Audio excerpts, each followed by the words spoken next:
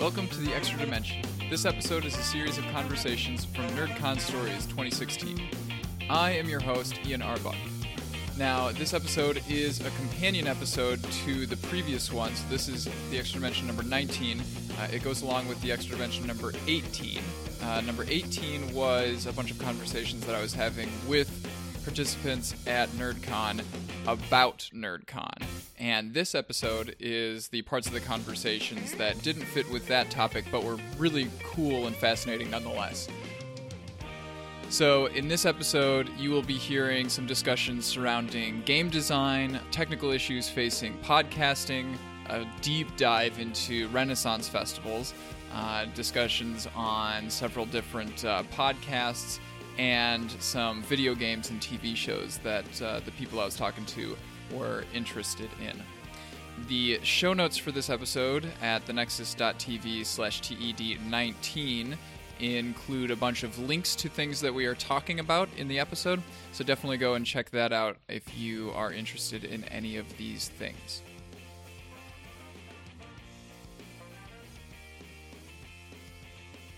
First up, I talked to Thad Fediplace about game design and how that brings in several different disciplines together and how we can use that in education.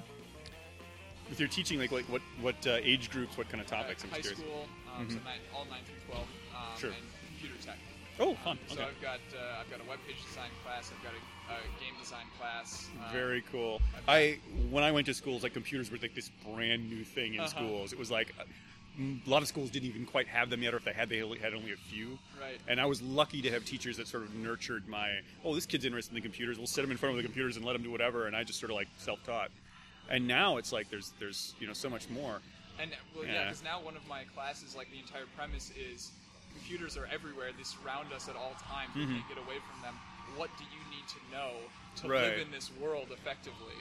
Well, I was very thrilled to hear you say that game design is actually one of the things you've done, because I've thought for a long time that is a really great kind of tool because games incorporate so many different skill sets. Yeah. So as a tool to kind of teach collaborative work, where you can bring together a bunch of students who all have different interests and different skills and say, oh, your music is your thing, or you're into the storytelling part of it, or art, whatever.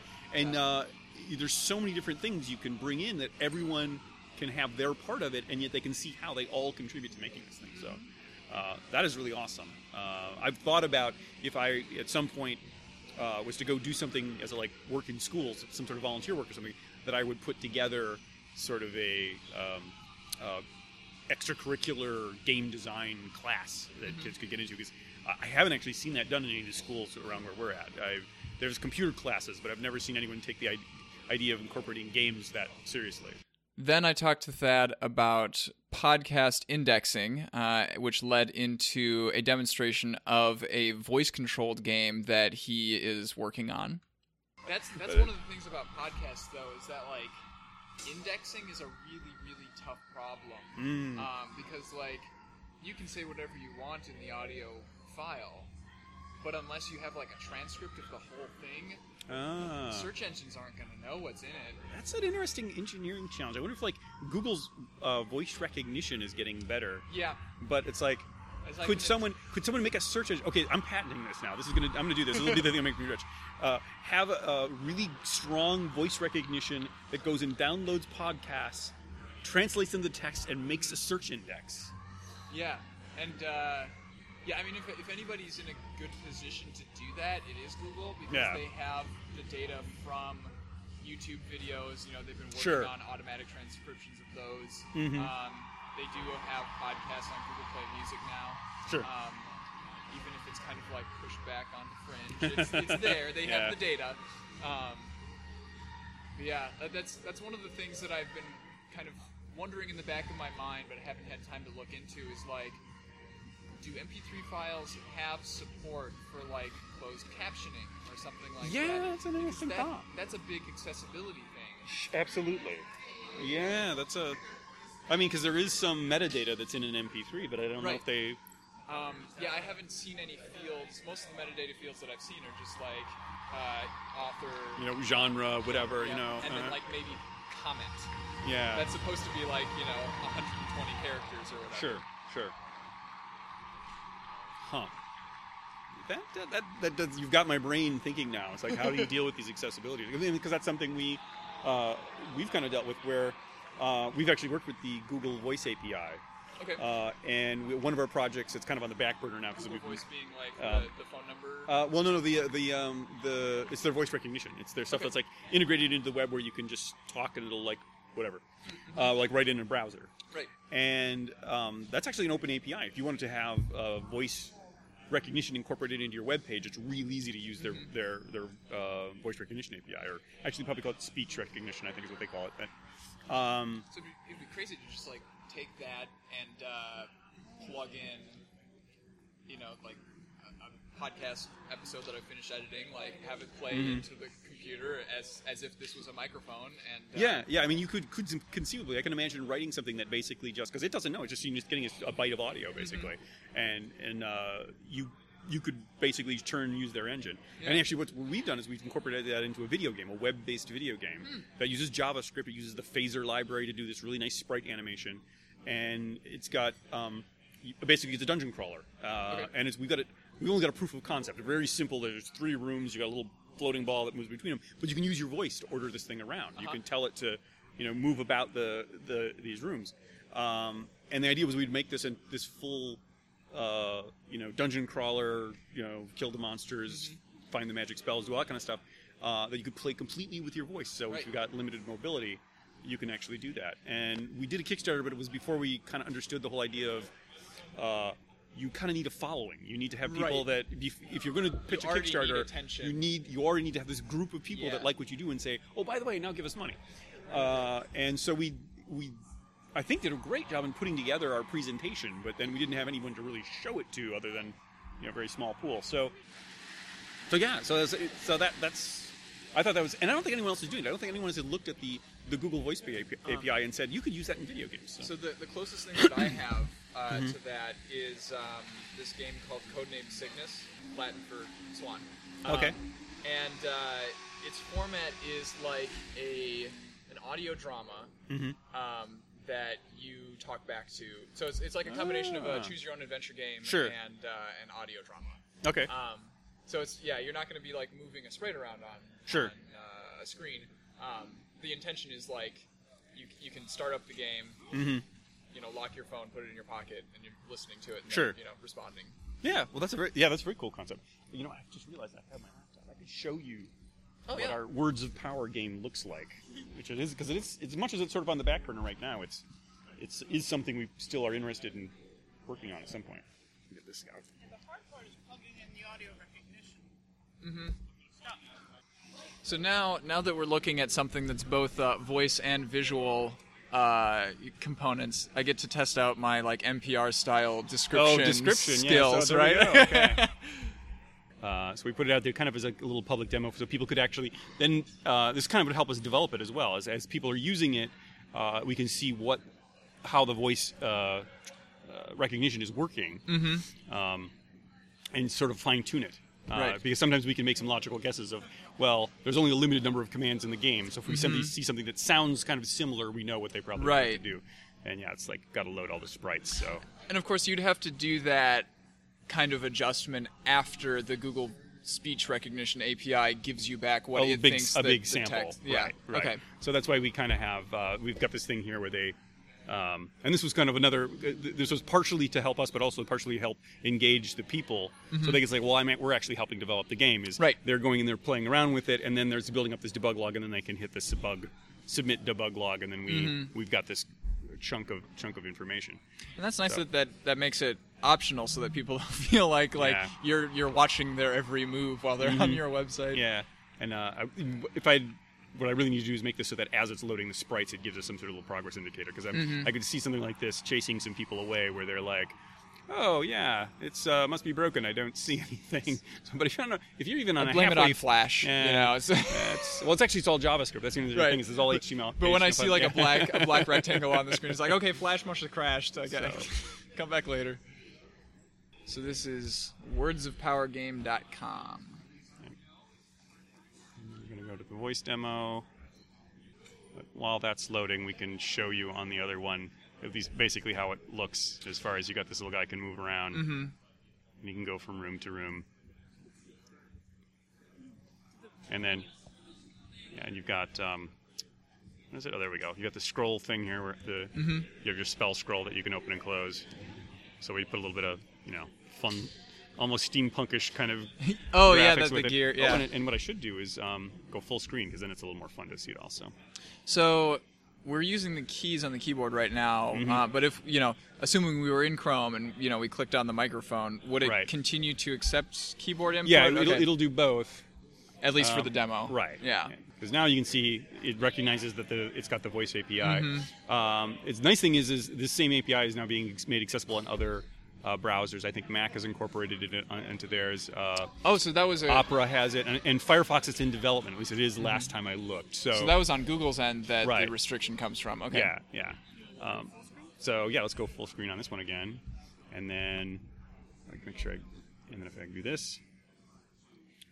Go west. I think we're going to have to click allow first. Oops. Oh, you're right. There we go. Go west. Hey, it moved. Go west.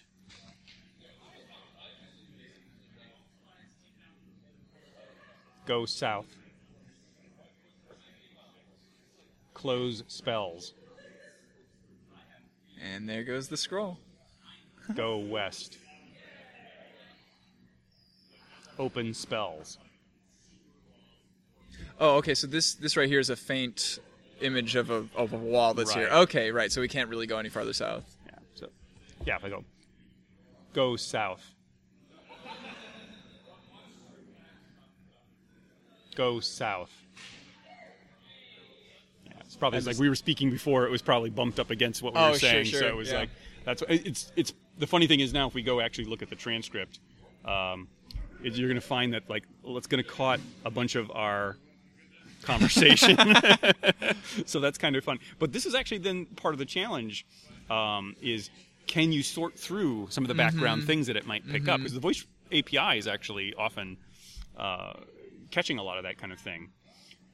And how can you make it beyond just leveraging the voice API? There's a kind of a level of API in interpreting all the text that you get back. And that's some of the development that we felt we had to do to really turn it into a proper game, as well as make lots of monsters and wizards and various other things like that. And even from less of a technical standpoint and more of a gameplay standpoint, you have to think about since this is an entirely new control scheme that hasn't been explored in games before. You said go west and it went 5 feet to the west. Sure. And then we had to say it again. What are best practices here for this kind of thing? Yeah, there's going to be you don't want to get in the way of the enjoyment of the game by having to do too much as far as micromanage the character, whatever. I mean, right now I basically got it into a 3x3 grid, right? And so there's not a whole lot of places you can be in the map, but there's there's probably a lot of things you could do where you can you're always going to want to do this particular type of task once they enter something. So rather than forcing them to use certain commands, you might want to have the game actually automatically do certain right. So I thought about putting a run command in there where it'll just basically keep going multiple things, multiple steps, so you don't have to do 3 steps at a time to get across the room. Little things like that, or some of the gameplay stuff. I think we'd have to probably work out.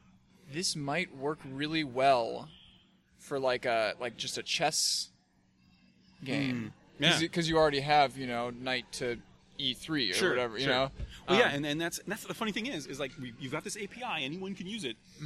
I haven't really seen anyone taking advantage of it. As far as I know, at the time that we came up with this, we were the only people that were thinking about let's apply the Google Voice API to a game. So we thought we might actually get a little more attention just based on that. Right. But again, it's you've got all sorts of other people doing clever things, and you have to try and get the world noticed. is just too darn clever, isn't it?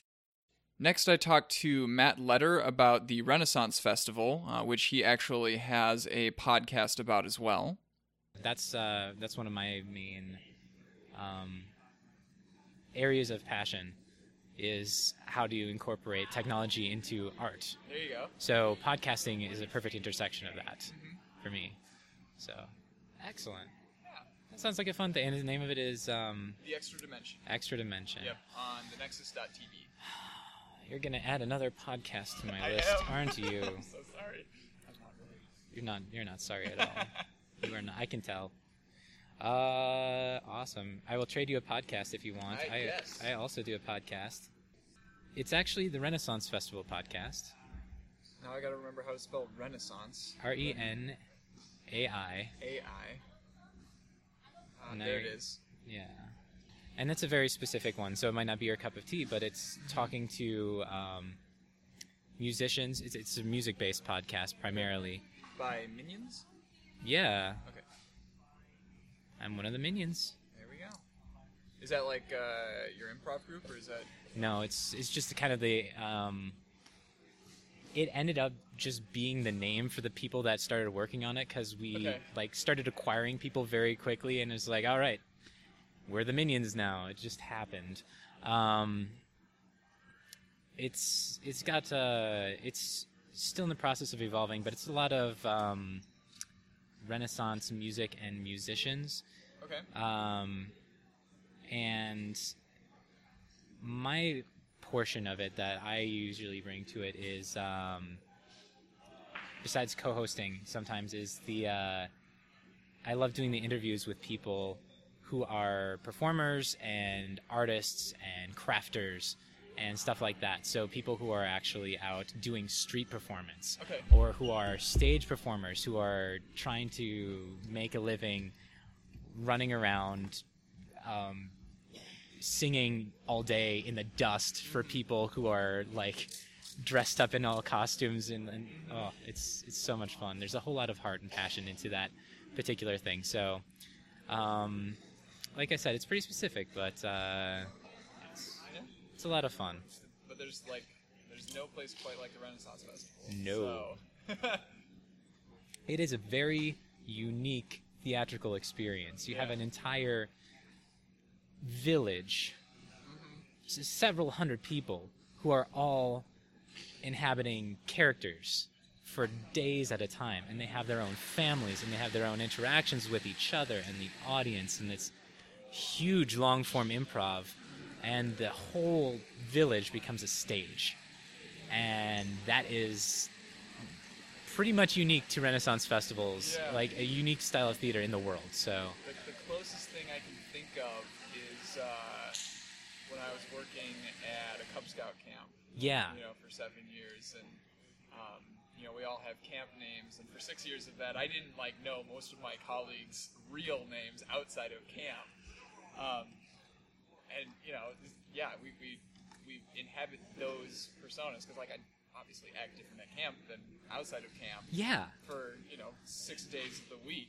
Oh, totally. And, yeah. So you get kind of the thing too, where you have maybe 75% of them work in technology or IT or whatever, and then they'll come and put on a fancy outfit and dress up as a courtier. Yeah.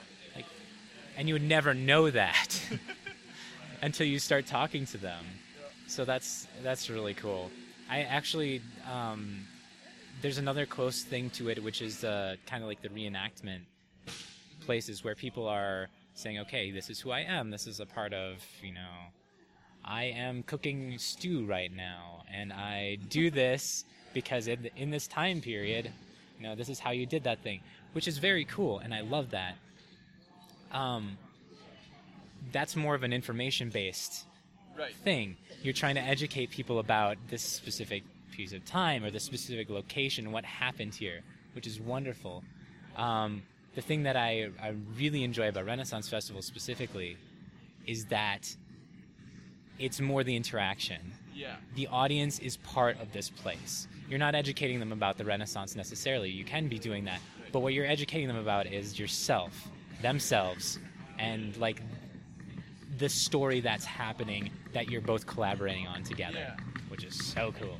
Yeah, and a lot of the audience who comes also dresses up and gets into it and everything. Yes.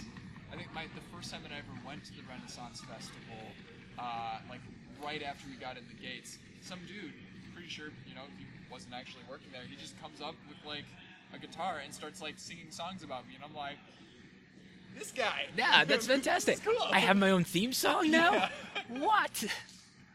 So yeah, you can't get that anywhere else. That's just fantastic. I love it. Which Renaissance Festival did you go to? The one. Wait, there's multiple. Oh yeah, are you based locally? Yeah. So you went to Minnesota. Yeah. Awesome. Do you remember what the guy looked like by any chance? No, I don't know. Okay, was this a long time ago or? No, this was last year. I know he was white. I think he was like a teenager. Okay. That's about all I can tell you. Like I probably know him, which is why I'm asking. Funny. Like which person, which guitarist? All right. And it might not have been a guitar. It might have been smaller than a guitar, but I'm not very Like good. a ukulele kind of thing? Maybe. I don't remember exactly. Oh, I bet I know actually who it was. Or I bet I know which group they were part of. It was probably one of the Skyvault kids. Oh, possibly. Was there like a lot of them? No, he was just by himself. Just by himself? Okay, Yeah. it might have been Jacob then too. Yeah, I did see the Skyvault kids a few weekends ago when we went to see the Danger Committee. Yeah. And they were. This was like the last show of the day for them, and the Skyvault kids were like up behind the stage, and then got to come down and do their like ladder pose. Oh no. While the Danger Committee juggled stuff around them. Oh my gosh. Though that group is so amazing. They're based in Rochester, and they are a force of nature. I came and saw them here in Minneapolis as well last December. Oh yeah. Yeah. For one of their, was it for the Fringe? I think it was their Christmas show. Christmas show. Yeah. Okay. It was Star Wars and Christmas themed. Yep. Excellent. Oh, I love that group to death. They're so much fun. So, they bring a lot of energy to those interactions. I can tell you that. And I love like seeing them in multiple different places because they make fun of the different venues that they're at, and how the crowd is slightly different, and the way that they act on stage is slightly different and everything. Absolutely. Yeah. And they give me hope for the future too, because a lot of the Renaissance festivals are kind of slowly, and I don't want to say no, not necessarily, but they had a Renaissance. I mean, they started in the 60s and 70s, and there are still performers. There's still a lot of performers who have been doing it since then, and they are starting to retire. They're starting to get at the point where they're having kids, or they've had kids for a long time, and they want to settle down.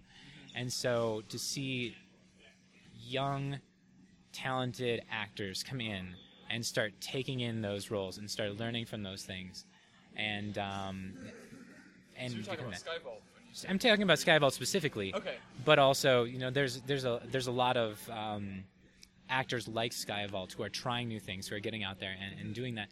And I think one of the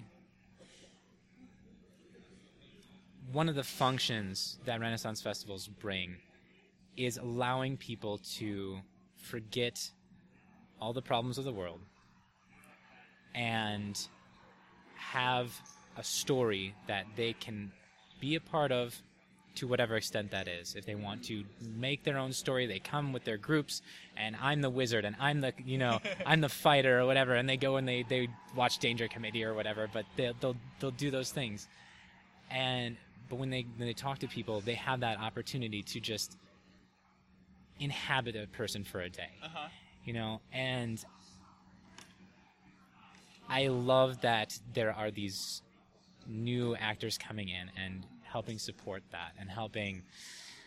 But then even if you don't want to get into it like that, level, you still come. You're totally welcome. Yeah, show up, eat a turkey leg, enjoy the shows. Uh-huh. That and watch some amazing, talented people do things that you will never see anywhere else. Where else will you go and watch a bunch of guys throw knives past a group of kids on a ladder that are on fire, or tasers at each other, or watch... and then go and watch a couple of guys in tights talk about fart jokes for 40 minutes. Yeah. Or watch a live joust, or watch, watch somebody make an improvised scene right then and there that'll never happen again. It's really, really cool to me because of that. And a lot of improv too will have your characters will change from scene to scene. Every 30 seconds you could be somebody different. But with this actual village of people, and they all know each other, and they all have relations to each other in various ways, there's a huge story, a huge amount of reality to this that you can be a part of too. Yeah. Sorry, I geek out over this stuff because it's... That's good. Yeah. No, I should not apologize for geeking out about something that I'm really passionate about. It is amazing and it's unique. And I love it. So I'm very glad that you were able to visit. What were your favorite parts? I'm most attracted to the stage performances. My fiance comes for like the art show aspect of it, going around and looking at all the crafts. Oh yeah. Yeah. So I think we've got at least a couple of like household items now that came from the Renaissance Festival. Oh, they started accumulating really fast. If you're not careful. And that's one of the things about like here a lot of the creators are talking about like what kind of merchandising and stuff can you do and whatnot. And it's like, well, I don't want merchandise from all of the different things that I listen to and watch and stuff. Can I just give you some money, please? And like, you use that to keep making stuff. I don't fill up my house with a bunch of crap that I don't actually need, and we're all happy. Yeah, they put out a hat. You can put $1 in. You can put $5 in, and then you feel good. Yeah. You don't need to buy the T-shirt if you don't want to. Exactly. What was the coolest thing that I saw this year was that group that was doing like Viking covers of like pop songs. Starioska. Maybe. They're from Belarus? Somewhere across the ocean. You were lucky to see them. They were only there 2 weekends. Okay.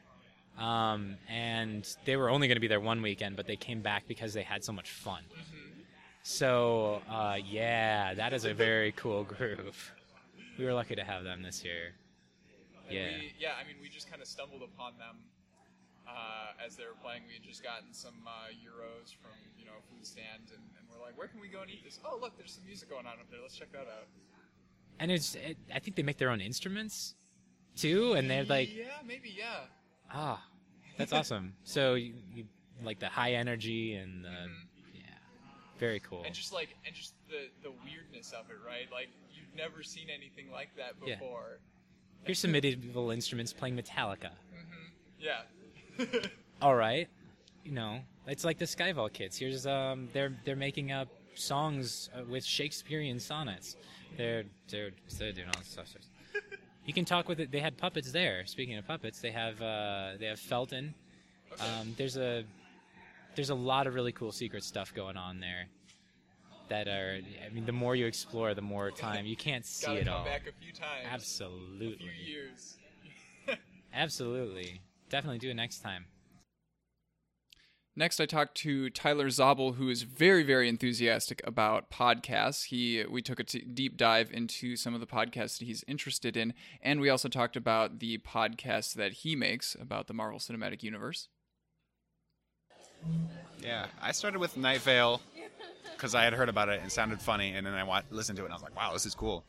And then I actually got my first apartment alone. I had a roommate for a while, and I got my first apartment alone, and that's when I started listening to like a ton of podcasts. So I was like, wow, it's kind of quiet in here. So I just started listening to stuff while I was like moving in. And then through that, are those the ones you follow? These are all of the podcasts. Nice. Honestly, I gotta see if I recognize any of these. Till Death Do Us Blart. Yeah. Yeah. Oh, the McElroys. How could I forget? I stinking love the McElroys. I just recently discovered them, and I love them to death. But anyway, it was either because of the crossover or because they mentioned it. I started listening to Thrilling Adventure Hour, and then I got obsessed with Paul F. Tompkins. Okay. So I just listened to everything. Everything Paul F. Tompkins. I love Spontanea Nation with Paul F. Tompkins. I love... then through Paul F. Tompkins, I found Super Ego. Okay. And then through Super Ego, I found Matt Gorley. And through Matt Gorley, I started listening to Pistol Shrimps Radio, which I stinking love. Okay. I'm wearing a Pistol Shrimps Radio t-shirt, if you're listening. Does it have anything to do with basketball? Yes, it does. Okay. Oh, are you not aware? I don't know Pistol Shrimps. Are you aware of Super Ego? I know... I remember that they had a couple of like crossover episodes or like collaborative episodes. It's very on weird. Adventure Hour. Yeah. Well, those guys are everywhere. And If it's you- called, what's they weird? do like scripted improv, right? Or something like that? Semi-scripted. Okay. It's improv, but then they edit it a lot afterwards and add Okay. sound effects and stuff. Okay. Okay, so it should be said, I think it's 4 guys. One guy's name I forget. This is a good start. On Twitter, he's Shunt McGuppin, which is one of his characters. Whatever. Okay. I should say this first. There is this cloud of like LA comedy people that all get into the same shenanigans. And if you watch the cartoon Adventure Time, they all do guest voices on there. Okay. Which is one reason that cartoon's amazing. But and a lot of them are from these podcasts. Paul F. Tompkins came in later. It started with this one dude who's Shunt McGuppin on Twitter, whose name I forget. Mark McConville, who's actually from like Wisconsin and Minnesota. Okay. I don't know where he's from, but he like has Minnesota references sometimes. Matt Gorley, who's like an improv genius and an idiot and amazing. And then Paul F. Tompkins guested a few times, and then he just like became part of the group. Now all their podcasts, I think you have to buy them, or they're through Earwolf, so I think you have to like subscribe to the Earwolf network or something like that. Yeah. And I found out about Earwolf for when they mentioned that for improv Star Trek, right? Yeah. They have. I'm aware of them because they are blanketing over a lot of major podcasts, especially Paul F. Tompkins ones. And Paul F. Tompkins, do you know who that is? Yeah. Yeah. He's Frank Doyle. Yep. And amongst other people.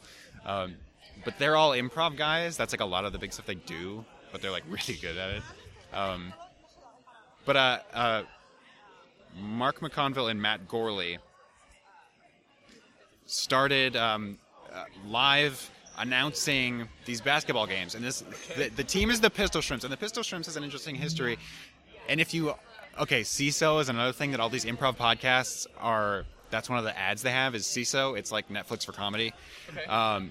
It's just a channel you pay like $5 a month. Anyway, I'm not so gonna. This is a real ad, not like a fake ad. It's a real ad for a internet thing called CISO. Anyway, there's shows on there, there's comedy, whatever. I don't want to put an ad for CISO necessarily on anything, unless they want to pay you.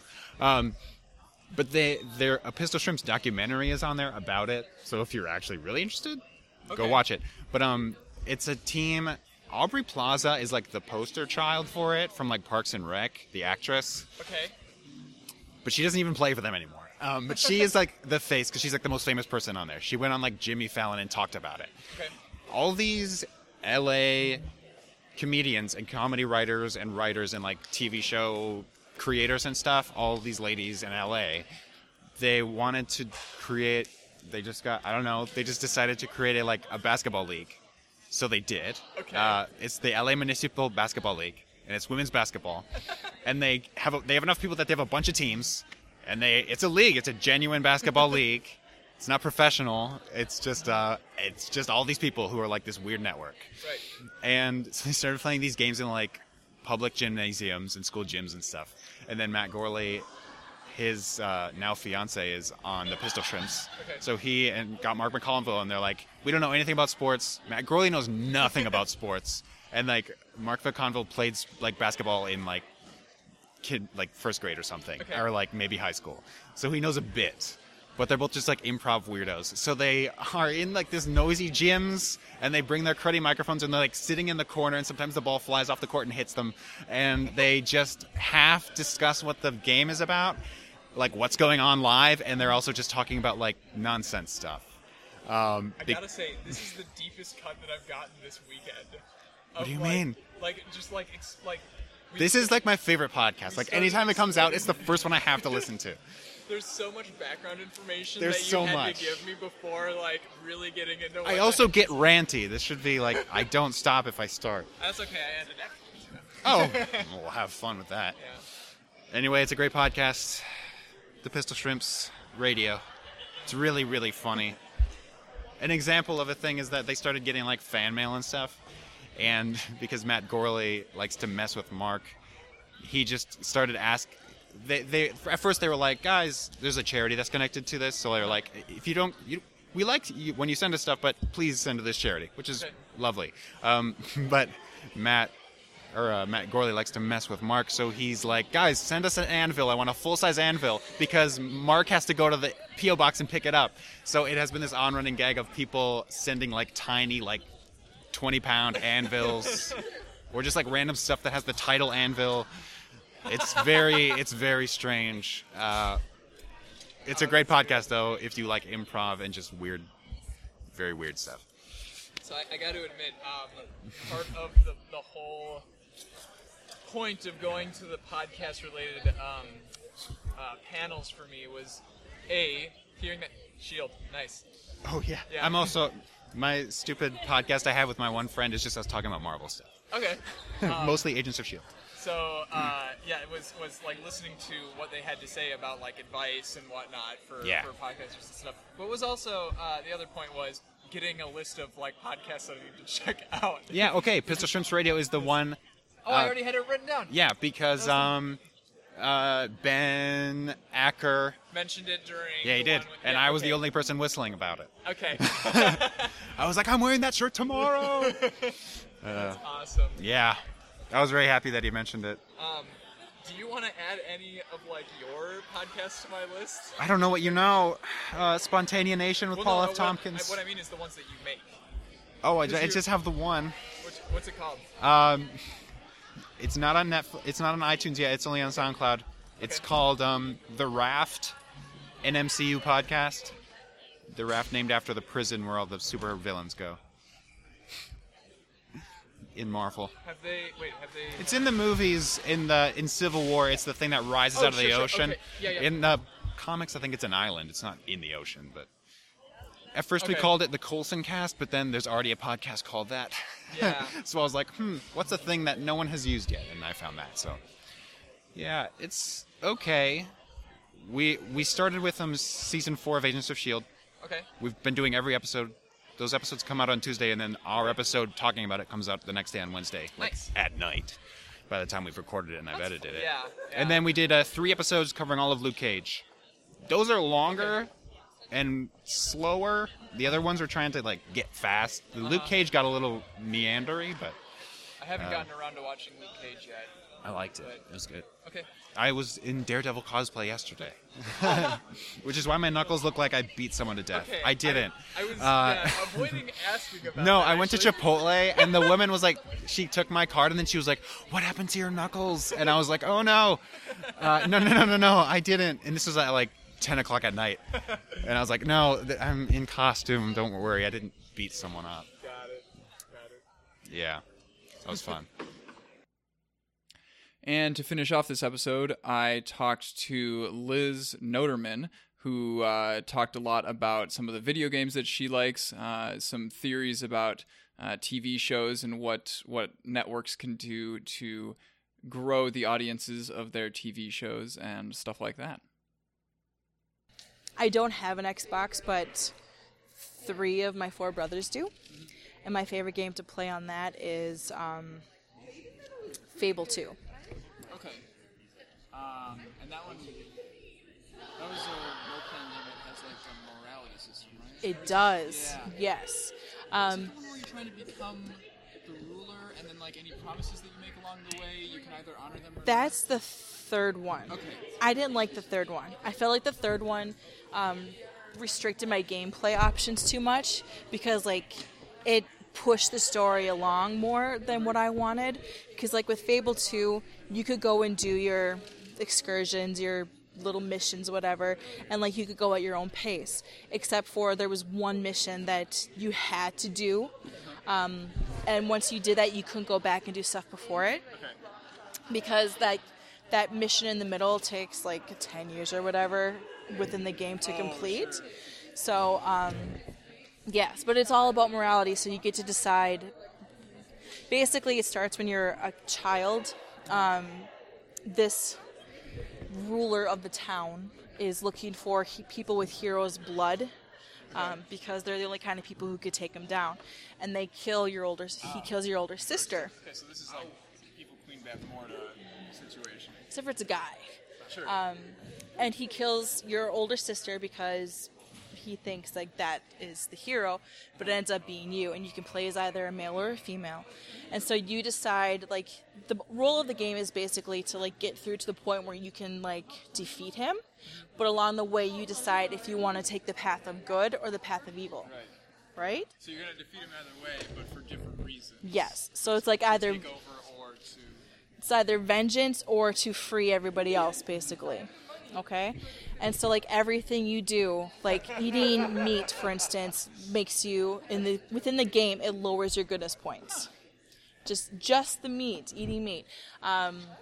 Like, there was one time when I was going through the woods, and an icon came to say, like, pick something up, so I picked it up, and I found out it was the money bag of these people who were getting robbed, but I didn't know that, so my morality went down because I accidentally stole from people.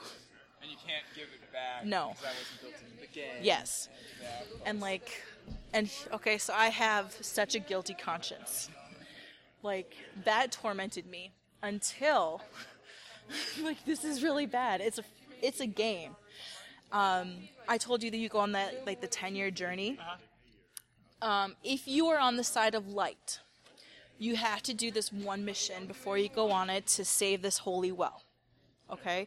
Because the dark people are trying to take it over because it's going to snuff out the light in the area. So if you don't go and save it, when you get back, the town that this well of goodness is outside of is completely decimated. And I forgot to do that once. Yeah, so every time I went through that town, I just felt horrific. Even in the playthroughs where you did remember? Just that one game.